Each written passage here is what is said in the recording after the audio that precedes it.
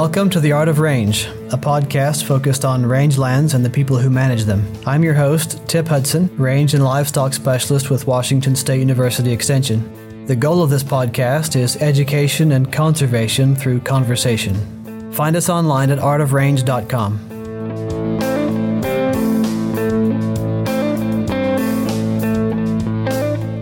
Welcome back to The Art of Range. We're going to talk some more about livestock risk protection insurance with Jack Field. Jack is a rep with CKP Insurance and a licensed dealer for the LRP products. And I'm also joined again today by Clay Worden, who is a financial advisor to ag producers working nationwide. My job here is to ask the dumb questions, and I've asked Clay to ask some smart questions. Jack and Clay, welcome back. Thank you for having us, Tip. Appreciate it, Tip. Look forward to being part of it. Well, we're still in this series on ranch financial health and the role of some of these insurance products as a risk management measure. And in fact, the LRP insurance, which has been around for a while, is offered through the USDA Risk Management Agency. And on their information, they call it single peril insurance, which I take to mean it's meant to do one thing, which is providing protection against a price crash, in this case in feeder cattle. And I realize that we've talked about LRP a few times on here, so this won't be new for many people, but there are an awful lot of people who are just becoming aware of LRP, maybe because their neighbor had an endorsement on, 100 head, and it worked for them. And it's always, anytime's a good time to review fundamentals. So we're going to jump in and just kind of cover I'd like to review some of the history of LRP, and then we're going to spend most of our time discussing how it works. Jack, it was actually Lyndall Hobbs a couple of days ago who was visiting with me, and this was a revelation to him that there was a product like this. I think he knew somebody here in the Valley who had used LRP, and it worked, and it got his attention. So that's a pretty significant thing if Lyndall's paying attention. Yes, sir. It's the beauty of the Livestock Risk Protection Program, Tip, is that it provides producers of all sizes the same access to high-quality risk protection. And when we talk about risk protection, the single peril that a producer, i.e. the insured, would be insuring against is a reduction in price. So we are purchasing and basically placing a price floor under your feeder calves. To back up a little bit, the Livestock Risk Protection Program offers similar protection as to what a producer might see using a put or an option, only we don't have to deal with any of the issues like margin calls when we start to dabble in the CME. The Livestock Risk Protection Program, each day, USDA will send out a variety of different offerings. And each offering, the shortest endorsement that a producer can purchase, when you take out coverage, you are purchasing a specific coverage endorsement, an SCE. I guess to back up first, the very first step any producer would want to do if he or she is interested or an entity is interested in covering and protecting their cattle, they would need to meet with a licensed crop insurance agent and an individual that's licensed to sell livestock policies and fill out an application. Filling out an application does not obligate the individual or the entity to purchase anything. It simply gets them set up and established within the carrier and USDA's system. It generally takes 1 to 2 days from the time an application is filled out, and it's then keyed in and submitted to the USDA for the tax identification numbers to be validated and cleared. Once that happens, the producer is then eligible to purchase coverage. So we get through step one, and we'll use you as the example, Tip. If you and I were working, you would come to me and said, Jack, I'm interested in LRP. What do we need to do? you'd fill out that application. And once I get word back from the carrier that you are cleared and good to go, I'd let you know, okay, Tip, anytime from now forward, if you see offerings that you're interested in, we can move forward and get you some coverage. Now, I told you I was going to ask some dumb questions. Absolutely. Is the carrier RMA or is the carrier your CKP insurance? The CKP Insurance is an agency. We work, Hudson Crop is the carrier that we work with. They underwrite livestock risk protection, dairy margin, livestock gross margin products. So we work with an approved vendor, Hudson Crop Insurance, and there are many other entities out there that are approved from USDA to underwrite these products. CKP Insurance and myself as an agent, we're essentially just working, offering the product to you, the producer, on behalf of the carrier. Then the carriers are approved through the USDA Risk Management Agency. So that's kind of how that works. This is part of the federal crop insurance program, and as a result, there is a premium subsidy. So basically, what that means, there is up to, depending upon the coverage level that a producer selects, a 35% premium subsidy, i.e., rebate, that comes out of the farm bill. So depending upon the coverage level that a producer would select, you may realize up to a 35% reduction in the total premium cost based on that farm bill match. Got it. So in big picture terms, the government has determined that reducing risk and protecting agricultural finances is a public good that the federal government's willing to spend money on. And so there's that's what's providing the subsidy. You are correct. This is part of the federal crop insurance program. Okay, got it.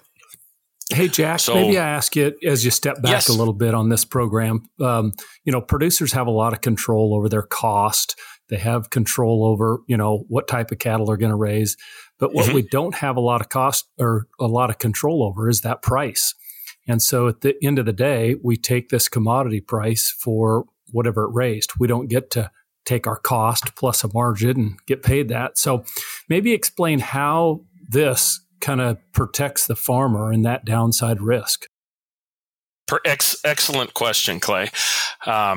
So, for example, with LRP, the shortest endorsement that a producer can purchase is 13 weeks. They then increase in 4-week increments. As we look right now, the important thing when I talk with the producer, we want to figure out in time when they would be marketing their product. So when you're going to be weaning or shipping calves off the cow, selling yearlings, whenever you're going to be subject to the market, and i.e. entering in, selling those cattle, we then want to time your endorsement to end as close to that sale date as possible. So what the Livestock Risk Protection Program gives you the opportunity, based off of the Chicago Mercantile based off of the CME and the futures offerings that come, you then have the ability to buy insurance on an estimated expected value as to what your cattle will be worth at that date in the future when you're going to market them. So depending upon what, as I'm looking right now, for example, you might have some fall calvers and you're going to be looking at marketing a 550-pound calf in early to late March. An individual in that case, we would look at a 13-week endorsement. It's set to end on the 16th of March. The expected end value is $2.20306. Then there is a sliding scale of coverage levels. The lowest coverage level that a producer could purchase would be 89.88%, which would give a coverage price, the insured floor, of $182.51. On the other side of the spectrum, the highest coverage a producer could take out would be 99.63%, and that would cover them at $202.31. So depending upon where a producer felt most comfortable in their insurance, they then have the ability to select a coverage price, i.e. a strike price.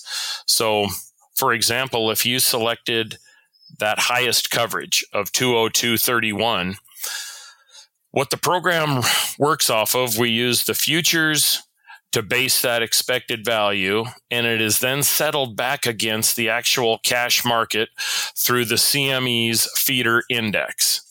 The feeder index is a 7-day rolling average where they take the value of 7 to 900 pound steers, number ones and number twos, at approximately, I think there's close to 30 markets that report into the index over the course of the week to come up with a current rolling cash value on what we would consider a yearling steer.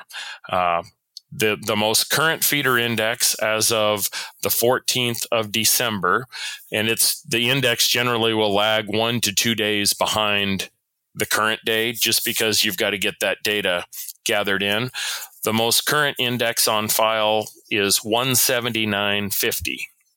So based upon all of the action and the cash transactions occurring through the center portion of the country, kind of in the heart of cattle country, you come up with a 7-day rolling index value of 179.50. So per hundredweight. Per hundredweight, yes, sir. I told you I'm asking dumb questions. There is no such thing as a dumb question. So the important part now, when we start to talk about LRP, so that feeder index value of 179.50 is the basis for settlement. Now, when we talk about LRP, for an endorsement that ended today. Yes, sir. Yep. Yes, sir. So that would actually be your settlement if you had an ending value on the 14th of December. So if you had one that ended today on the 16th, we likely won't see that until the 19th or the 20th, just because of the lag. We're Friday today. Got a weekend. It generally takes a day or two for those to pop in. Got it. So you'd use the reported value for that day when it eventually gets reported. Yes, sir. Correct. Okay. So, Jack, yes, I know Clay? We're talking about different periods, but compare that 179.50 to the 202.31. So if I bought I was just about to do that. Okay. Excellent. Okay. So what Clay's asking about is, let's tie together where I was talking about. We've got two different weight classes of cattle that LRP on the feeder side of things functions with. We've got weight class 1, which is up to a 599 pound animal, either a steer or a heifer, and you as the insured would get to select your target weight in hundredweights. So if you wean or market a 550 pound steer, we would insure 5.5 hundredweight. If you wanted to have the biggest calf, if you weaned a 600 pound calf, you could insure a 599 pound or 5.99 hundredweight. The CME feeder index today, that 179.50 would actually be increased to 197.45 to get the value of the lighter calves. And that adjustment, we multiply the feeder index by 110% to get the value of the increased value of the lighter calves. So weight class 1 steers, that's up to a 599 pound calf. You take the daily Chicago Mercantile Feeder Index and multiply that by 1.1 to get your actual value. Now, when we get into weight class 2, that's 600 to 1,000 pounds. What, most people are going to consider those yearlings, and granted, those might be a little bit bigger in the actual weight range there. But so your traditional yearling cattle would just be the straight index on steers. On heifer calves, weight class 1 heifers use the straight feeder index as their settlement value. So a heifer calf would have a value, a 550 pound heifer calf would be valued at $179.50. Now, if we were to look at, say, an 850 pound heifer, we would then take 10% off of the CME feeder index. So there's a 10% reduction to address the generally reduced value of heifers versus steers. So an 800 pound heifer based on that 179.50 feeder index would have an end value of 161.55. So there's a little difference back and forth between weight class 1 steers, heifers, and then weight class 2 steers and heifers. But USDA and the RMA have done that to try to best mirror what the marketplace and what we as producers encounter when we market these cattle.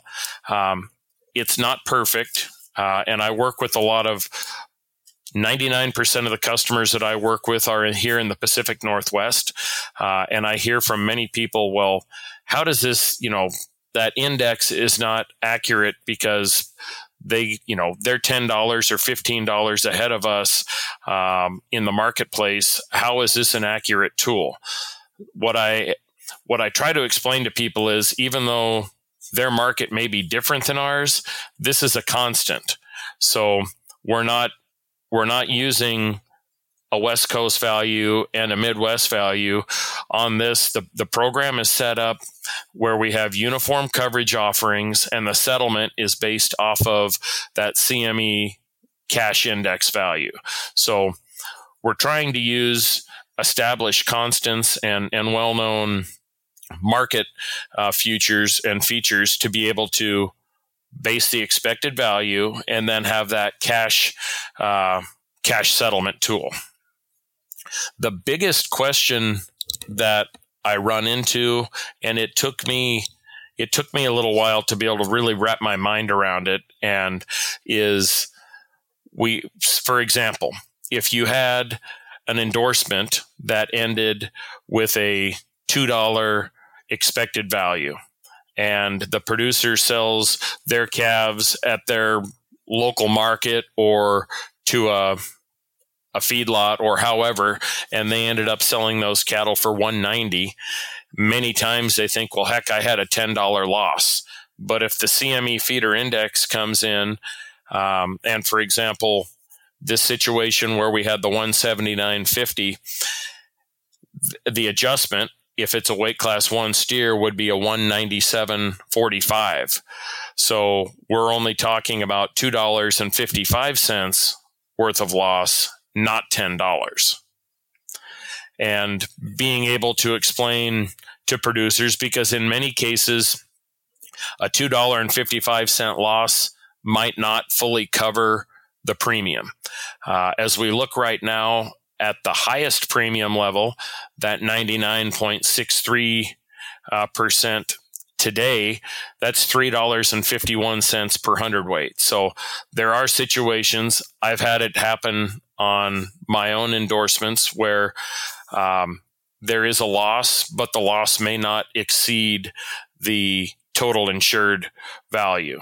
So essentially what that's telling us, and it's generally reflective in the market, is that we're seeing that rising tide from cash is going to also be recognized by the individual when they sell their cattle. So in the event, and this is one of the tough things, because oftentimes when I talk to customers, they feel like unless they get a check back from LRP, it didn't work, which that isn't always necessary.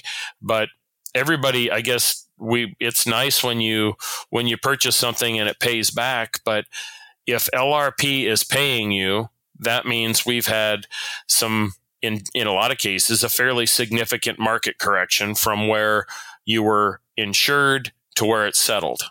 And that we can see those market swings happen at the drop of a hat.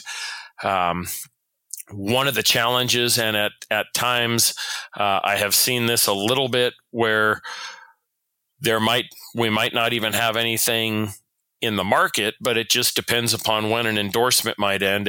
An endorsement that ends very close to the holidays in some cases we might see a dip in the index.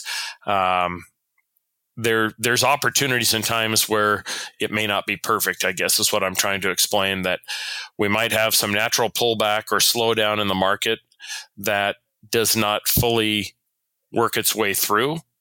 And meaning, if we have a reduction or the market slows due to a holiday, if you then have an endorsement end on or very nearby a holiday, you might miss some of those changes in the market, if that makes sense.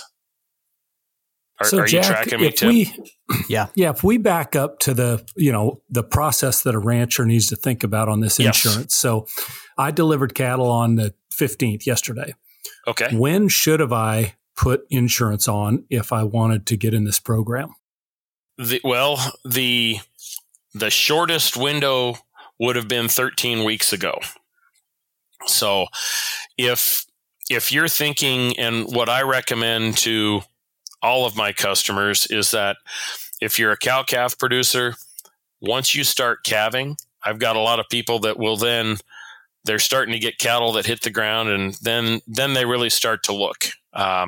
If you're going to be buying stockers and putting them together, you have to own the cattle in order to insure them. So we can't go out and speculate on this. At the end of every endorsement, if there is a loss, the RMA requires proof of livestock. They've updated the claim forms to where it used to be you'd get a claim form, you sign your name, and you would submit a bill of sale at times or a brand inspection. They process the receipt back to your payment, and no questions were asked. Now RMA has stepped things up a little bit, and they've got, at the end of the claim, there'll be 3 boxes that the producer will need to look at. One, that you sold all of your livestock, or that you sold part of the livestock and retained some, and you have to list the number that you retained, or that all of your livestock were of a marketable weight, but you did not sell any. You then have to provide proof of livestock. That can be done through, the easiest thing is a bill of sale or the brand inspection if you're in a brand state. It might be a herd inventory. If you utilize a herd inventory, it would have to be signed off by a third party, like a veterinarian or a nutritionist. They just want to make sure that the cattle that are being insured, number one, exist, and that you have ownership of them. Because again, LRP is not a speculatory tool. It's a tool for producers just like you and me, Clay, that have cattle and are trying to protect ourselves from that downside risk in the market. So if 13 weeks is the shortest period, what would be the longest period? So the longest period, a lot of times we'll see it go out 47 weeks. I've seen them go close to a year. The longest, the amount of length depends on the amount of market volatility and the volume. So I would say the 13, 17, 21, 26 weeks, for the most part, those are just about there every time. I have seen in the last couple of years, there will be times when if there is extreme volatility in the market where there may be no offerings, or there might be only just a very scant amount. So if we're in a fairly stable market with pretty good volume, I would say that for the most part, you could probably plan on seeing something go out 43 weeks and maybe 47. So it does give a producer quite a bit of time to look out. Right now, you could be looking out as far as November 9th on weight class 1 steers, and both steers and heifers in weight class 1 and 2. And the nice thing as we look at that, to look out on weight class 1, if we went out 47 weeks and you wanted to insure an animal at its highest value, you would have a coverage price of $224.27. That would have a total cost of $71 per head. That 35% premium subsidy comes in, and $25 would come off in the form of a Farm Bill premium subsidy, leaving your total per head premium of $46. That works out to $7.68 per hundredweight. So as you start to look at that, you are talking about, a fairly substantial premium. However, if you do a little bit of math and you're thinking about how that works back in your budget, you're effectively talking about a CMA index value of 216.59 or less, and you are going to be netting proceeds back to you. 216.59 would be your break even if you were per hundredweight, if you to back that $7.68 off of your $224.27 coverage price. So let's just talk about that a minute, just kind of in the layman's terms. So I've decided I want to do this program. Just like you said, I'm basically locking in or guaranteeing myself $224.27. Yes. And in order to receive that full amount and cover my premium, the actual CME, not the sales price that I have for my cattle, but the actual CME in that period in November index, if it was at or below 216.59, I would in essence have gotten 224 for those calves sold. Yes, sir. Yes, sir. So to back up, any index value less than, so if you're locked in at 224.27, if you have an index value of 224.26, there would be a 1 penny indemnity per hundredweight. So any index value less than your coverage price, you begin to receive payment. But it would take an index value of 216.59 to fully cover that $7.68 per hundredweight premium. Sure. So let's follow this example for a little bit. So from a rancher's economic results, let's say he actually sells his cattle for $220. Yep. But the CME at that time, let's just say it's $219. Yes. So you'd have a $5 shortfall from what your contract was. So if I'm understanding you right, you would get back a portion of that $46 you paid in. Yes, sir. You are correct. So if we're 227 or 224.27 and the index value ended up at a flat 219, you would see a $5.27 loss. Now, we would need to then take a look at your total premium. And at that highest level, your premium was $7.68. So you would still have, and if we're talking about a 599 pound calf, you would still have a premium due of $14.44 per head. Okay, so if we at the marketplace got 220 is what we were just estimating, so it'd be less the $14. It would be the same as selling those calves for $206 in that example. Let's see. So yes, correct. Excellent. So as you can tell, and I'm a bean counter, and the math is kind of hard to follow. So how do we help these ranchers look at these programs and make an educated decision on whether or not it's the right time to enter in, the right amount ahead to enter in? And I think I would say this program's been a little bit underused, and I think that's because it's misunderstood or understood.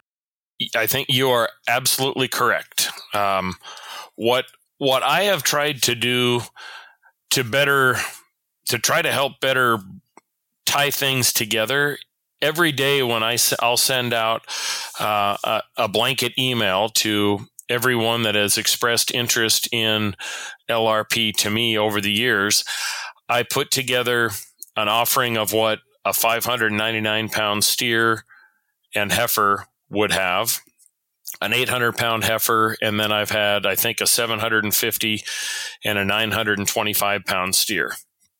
I also provide the most current CMA feeder index. I've talked to everybody. I feel like they understand and know the settlement mechanism. So if they've got the index value and they see the offerings, they're able to do a little bit of cowboy math and say, well, boy, if I had one that ended today, or this is where we are, this is where we're expected to be. And a lot of times I think people are somewhat apprehensive because they're looking at something that they've only heard terrible things about what happens to people when they get upside down on margin calls, and challenges associated with the futures. The nice thing about this is we get the best of both worlds. We have the benefit of the futures market and all of those outside fund dollars that are helping to increase the value of those contracts, as our estimate for a settlement, as to what those values will be in the future. And then we're using the true cash, the people that are actually sitting in the bleachers buying those cattle. We have the actual cash, real dollars for the settlement. So we're giving producers the ability to use what might be a slightly elevated tool for establishing the value, and we're using the real greenback dollars that are spent on those cattle to settle them. As long as producers will look and understand that we have the futures as our tool for establishing an end value and the index is the settlement, once they understand that even though I'm selling my cattle, it's not directly related to this, but the argument definitely could be made. I'm looking at the index on the 14th of December. If you had a producer that sold cattle in Billings, Montana, that also had an LRP endorsement, those Billings was one of the markets that reported. So there are some markets that are somewhat close to us on the West Coast, but I think it's important that producers think about if you see an offering and you're looking out thinking about the future, that you're going to market your cattle in October or November, for example. If $2, and I'm looking here in October, if $2.23.96 sounds appealing, you might dabble a little bit. The nice thing about it is you can do a single head endorsement. I've purchased endorsements on my own calves as small as 5 head. We can go up to 6,000 head on a single endorsement. So this is, with the rules and the opportunities, this is a tool that can fit the smallest and the largest producer and provide them an equal amount of coverage and protection. And when you talk about the end date sales date, let's assume we have a weather event in 2 weeks, or let's say I'm a month late in delivering. again, which would be an exaggerated example. Yep. But does that create a problem for this program? No. So there is no requirement that the producer sell their livestock by the end date of their endorsement. USDA has recently made a change. It wasn't this year, it was last year, where you could market your cattle up to 60 days before the end of the endorsement and still retain your coverage. Now, and that was done to try to help and address a weather-related issue, whether it's drought or fire or flood, but to help producers that might have something covered. If you have some type of you name it, phenomenon that comes through that all of a sudden we've had to sell the cattle because we're up against any one of these issues, you would still be able to retain your coverage.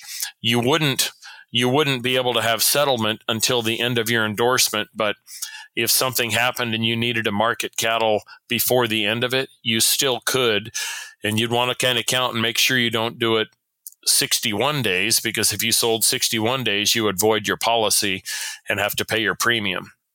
But as long as you're within 60 days of the end date, you can market those cattle, or you could retain them. And at the end of the endorsement, if there is a loss, you would check that third box that you've retained all cattle, that they were of marketable weight, and you would need to provide some type of proof of livestock. If you were a cow-calf producer that might be moving back and forth to pastures, if you had a brand inspection slip, if you had some type of inventory sheet. I've worked with some producers. We're able to use some red books. I have other producers that work with consulting veterinarians, and their vets ran a herd inventory. I had another producer that we took the red books, and then his vet signed off on it. She had just been out doing some palpation work. That they're very flexible, but we just need to make sure that we can validate that in the event that you don't market the cattle, which there's nothing wrong with that, but in the event that you don't market the cattle, we need to validate that you have the cattle. So as I'm thinking about this from an economic standpoint, this really looks like it's a program that mitigates the significant downside. So let's say you do have a flood or a drought, and we saw a lot of that this year, and you have to liquidate or sell. Likely the price is depressed because of that situation, and you could, in fact, get an indemnity on this program. Mm-hmm. Conversely, it's not limiting the upside. If within 60 days of the contract date, the price spikes or goes through the roof, I could still sell and capture that upside if I so chose. Absolutely correct. Where I really saw this and my eyes were blasted wide open was the middle of March this spring. So if we roll back 9 months, almost 9 months, close to the day, I had a customer that had endorsements on weight class 2 steers and heifers that were set to end right around the 14th or 15th of March. And leading up to that, we'd been talking fairly regularly, and looking in February, the market had been just ticking right up there. And the conversations we had, it looked like they were going to need to pay their premium, meaning the index values had exceeded their coverage price. So they were prepared. Okay, we're going to need to write a premium. And I think the premiums were probably close to $8,000 or $9,000 between the two endorsements. We get to the end date, and Vladimir Putin had invaded Ukraine. The markets went into absolute chaos, and we saw an absolute implosion on those index values. Enormous losses on steers and heifers. That individual, they ended up receiving indemnity payments on both steers and heifers. The program works. It's one that I assure you, you can sleep at night with this. You know exactly what it's going to cost you. You can plug this into your budget. You know for a fact, I want to have a set dollar of insurance. You can tie that right in there. You can sit down at the kitchen table with the family or with the banker and say, here's our operating budget. We've got this much for feed, fuel, pasture, labor, rent expenses. We've got our risk mitigation, our insurance expenses, and however, you break that out, you've got your health insurance, the ranch policies, the auto, the et cetera. You've got your price protection nailed down. You can look right down to the dollar how you have it. You've got the flexibility. Producers are not required to purchase the highest level of coverage. There is a lot of flexibility. I've worked with some stocker operators where we might look at this, and for example, if we look out in November or October, you pick a date. I've worked with producers where they don't necessarily have to look at that highest level of coverage on a yearling. They might say, well, my break even's somewhere $7 or $8 behind this. They can generate, you might save $10 to $14 per head by simply stepping your coverage level back just to protect a break even. The important thing to remember, when moving back in coverage, yes, it gets cheaper, but you also have to see that much more of a market reduction before you would see an indemnity payment. And for a lot of producers, the way they determine if LRP works is if they get a check. And that's one of the challenges that I think we all have, is trying to explain that getting a check on LRP doesn't necessarily, that's not necessarily a good thing. I mean, I'm glad that people have it, that they have the coverage and they receive an indemnity. But even if they have to pay a premium, the rising tide with cash in the market will hopefully offset the premium that they pay. It's really no different. Not a one for one, but go ahead, Clay. Tip, the important part that I heard that Jack just said was really understanding your cost. As we've talked about in some of those previous podcasts, that if a producer really understands their cost structure, this really does give them a tool to potentially use to mitigate some significant downside risk, as we have seen in recent years. So Clay, for example, what the cattle that you just marketed, what weight class were those? 550. So you're in weight class 1. So, for example, and since you know your your costs very well, what we need to do, we need to look back here. If we were having this conversation back in July, on the 19th of July, for example, the 21-week endorsement would have ended on the 13th of December. And if at that time, Clay, if you would have said, I'm interested, let's lock in coverage. At the highest coverage level, you would have been able to cover yourself at $204.46. That would have had a total cost of $53 per head, minus a $19 premium subsidy, would give you a total cost on a 550-pound steer of $34. That's a $6.18 per hundredweight premium. So now we've got 204.46. We were 12, 13, 22.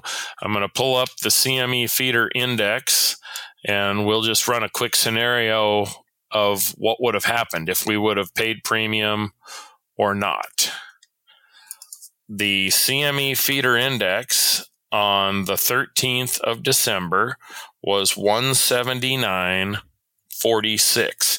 So again, that is for a weight class 1 the weight class 2 steer. So we take 179.46, we multiply it by 1.1, we would get an index value of 197.41.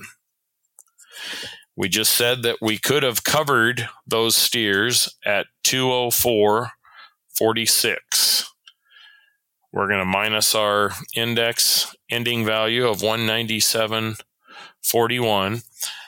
You would have had a $7.05 loss.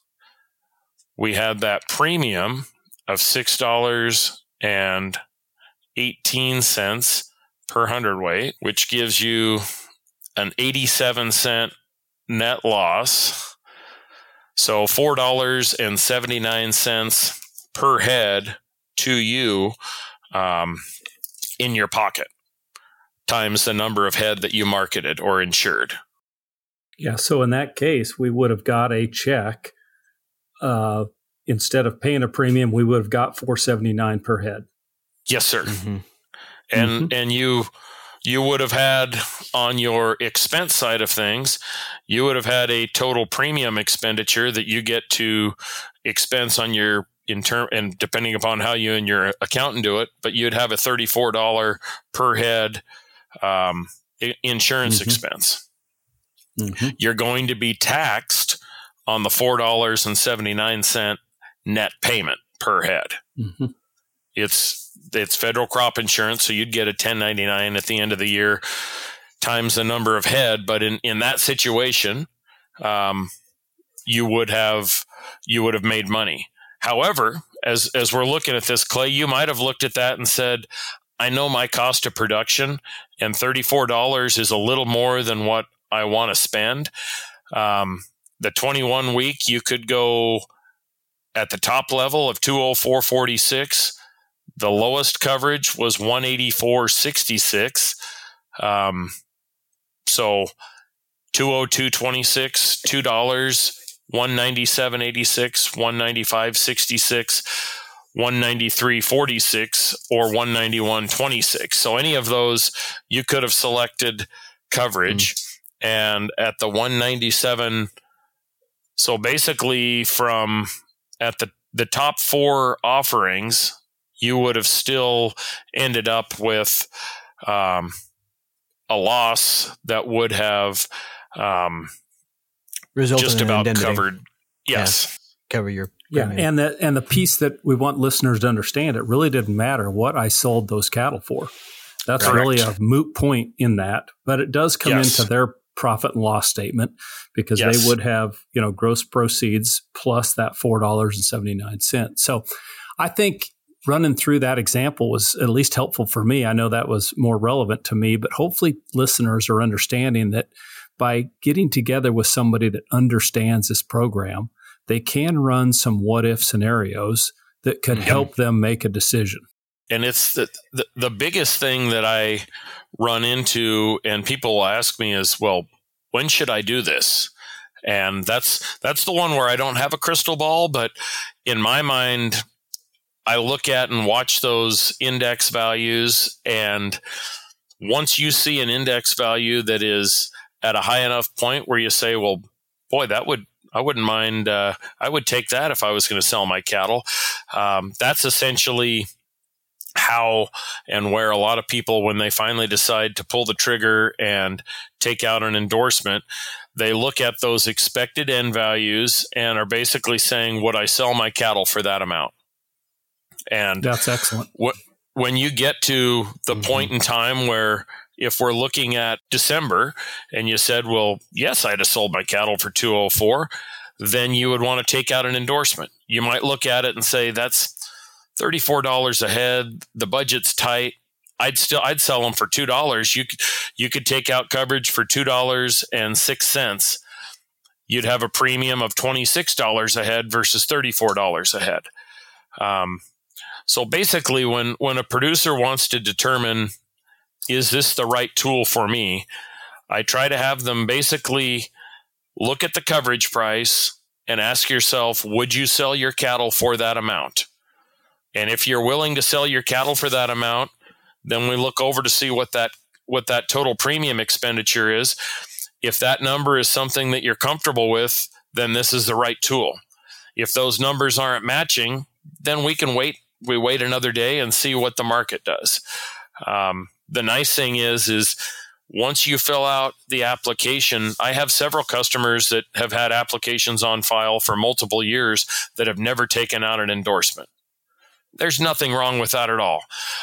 There's no obligation to buy anything once you get an application approved. It just gives you the ability to do so if you feel like that's the right move for you and your business. So is it a fair way to make that decision using that example you just had of 204.46, and you indicated that it was about $6.18 premium for each animal? Yep. So that would tell me that as long as I'm happy selling those calves for $198.28, then this is a no-brainer for me. Correct. Well, I think it's been very helpful to kind of run through some examples, talk about this program. And, Tip and I have talked off and on these programs that are available to the ranching community, but just not maybe well understood. And I think you've done a good job of really helping us understand this program. And I've got if people are interested, I use Hudson Crop. They can go to eharvest.hudsоncrop.com/policy EXT/LRP estimator, and it'll pop up the LRP estimator tool, the same one that I jump into every day to put offerings together for my clients, and you can run any variety of scenarios. You select an effective date. As you can look at the most current date, or you can go back in time as far back. It'll take you back to the beginning of the reinsurance year, which is on the livestock policies, July 1st. In 2023, if you wanted to look back to see what it would look like in April or May, you'd want to then look into the 2022 reinsurance year. But producers can go back as far as they would like, select the effective date, meaning the date that they would want to see what those values were. They then would select their state. Their commodity would be feeder cattle, and then the type, meaning if it's going to be a steer calf weighing up to 599 pounds or a heifer calf up to 599, those are going to be weight class 1. If it's going to be more of what we might consider a yearling, a 600 to 1,000 pound steer or heifer, they would look at weight class 2 steers or heifers. And we offer the same product for producers that would like to retain ownership and feed their cattle out with fed cattle. They can protect up to a 1,600 pound animal. That product is settled against the 5 area weekly average. So we've got the same level of coverage and offerings for producers, regardless of someone that might have 10 head or 2,500 head. We all have the same. There isn't any benefit to size or scale. Every producer has the exact same coverage and opportunities afforded to all of them, regardless of the state they're operating in or their operational size. Any of the things that we often, when we talk about marketing and our business and some of those different dynamics, where we feel like we get somewhat siloed because I'm over here or I do this, I calve then. A lot of that has been leveled, and we've got LRP's done a good job of creating a level tool and a level field for all producers. Yeah, that's excellent. I think the winter time seems like it'd be a good time when people have these things fresh in their minds to go back and review some of these hypotheticals, looking at previous date points to see how it would have worked. And that would be a pretty good starting point for figuring out whether or not you're going to want to use it in the coming year, because so many of these things are, I pulled up the CME feeder index history over the past year, and it definitely moves quite a bit. Yes.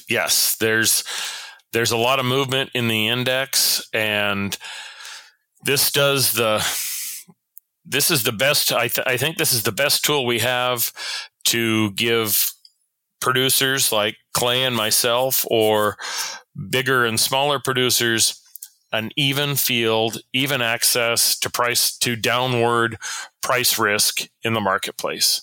And there are situations where LRP may not be of value to a producer, meaning if you have an agreement, if you've contracted your calves already for next year, you don't need to worry about LRP because you don't have any price risk. I've talked to other people that might be in the process of trying to put a contract together that don't know if they are or aren't. I mean, it can work, but there very well could be situations where it might not work. Meaning, the other thing is if a producer is going to market their cattle less than 13 weeks, within 60 days, they may be marketing their cattle sooner than we would be able to cover them. Meaning, if you're not going to hold those cattle up to 60 days within the end of an endorsement, there isn't any benefit. I couldn't honestly say this would be a good tool for you. For example, Clay, if you were going to ship your cattle January 15th, I couldn't honestly tell you, well, let's sell you a policy that ends or gives you coverage through the middle of March. That just doesn't work for you. Mm-hmm. Well, I think that was a really good summary. I'm saying that because I almost understand now that we've talked about this 3 or 4 times on the podcast, Jack. So that might be a good place to leave listeners. I think that's great. And the biggest thing, and I think you hit the nail on the head, Tip, is now is a really good time for people to play what if. Yeah. Get the check stub from settlement when you sold your cattle, and then jump onto the Hudson Crop Estimator and go back 13, 21, 36 weeks, go back to when you either were buying and putting those yearlings together, go back to calving time, and start to run some what if scenarios. The other really nice thing about this is that you've got such flexibility in head counts that we don't have to do it all today. You might think, well, boy, this looks good, but this market, it feels like all the fundamentals, and what John's going to talk about as we look to the future, where things are. You look at cattle on feed. We can read all the reports and summaries out there. Now might be a good time to insure. It might not. That's where everybody's going to have to look at their own numbers and see where they are. But this is a tool that I hope more people will find a way to use, or at least be interested in looking into, because it can definitely help take out some of the high points and the low points. Excellent. We will put that estimator link in the show notes, and we'll be doing an episode with John Nalivka, market analyst, and a little bit later, a testimonial from somebody who's been using LRP and has found it to be a useful risk management tool for them, and kind of go through the ins and outs of that. Jack, thank you for your time again today. And Clay, thanks for asking some smart questions. You got it. Thank you both. Thank you for listening to the Art of Range podcast. You can subscribe to and review the show through iTunes or your favorite podcasting app so you never miss an episode. Just search for Art of Range. If you have questions or comments for us to address in a future episode, send an email to show@artofrange.com. For articles and links to resources mentioned in the podcast, please see the show notes at artofrange.com. Listener feedback is important to the success of our mission, empowering rangeland managers. Please take a moment to fill out a brief survey at artofrange.com. This podcast is produced by Connors Communications in the College of Agricultural, Human, and Natural Resource Sciences at Washington State University. The project is supported by the University of Arizona and funded by the Western Center for Risk Management Education through the USDA National Institute of Food and Agriculture. The views, thoughts, and opinions expressed by guests of this podcast are their own and does not imply Washington State University's endorsement.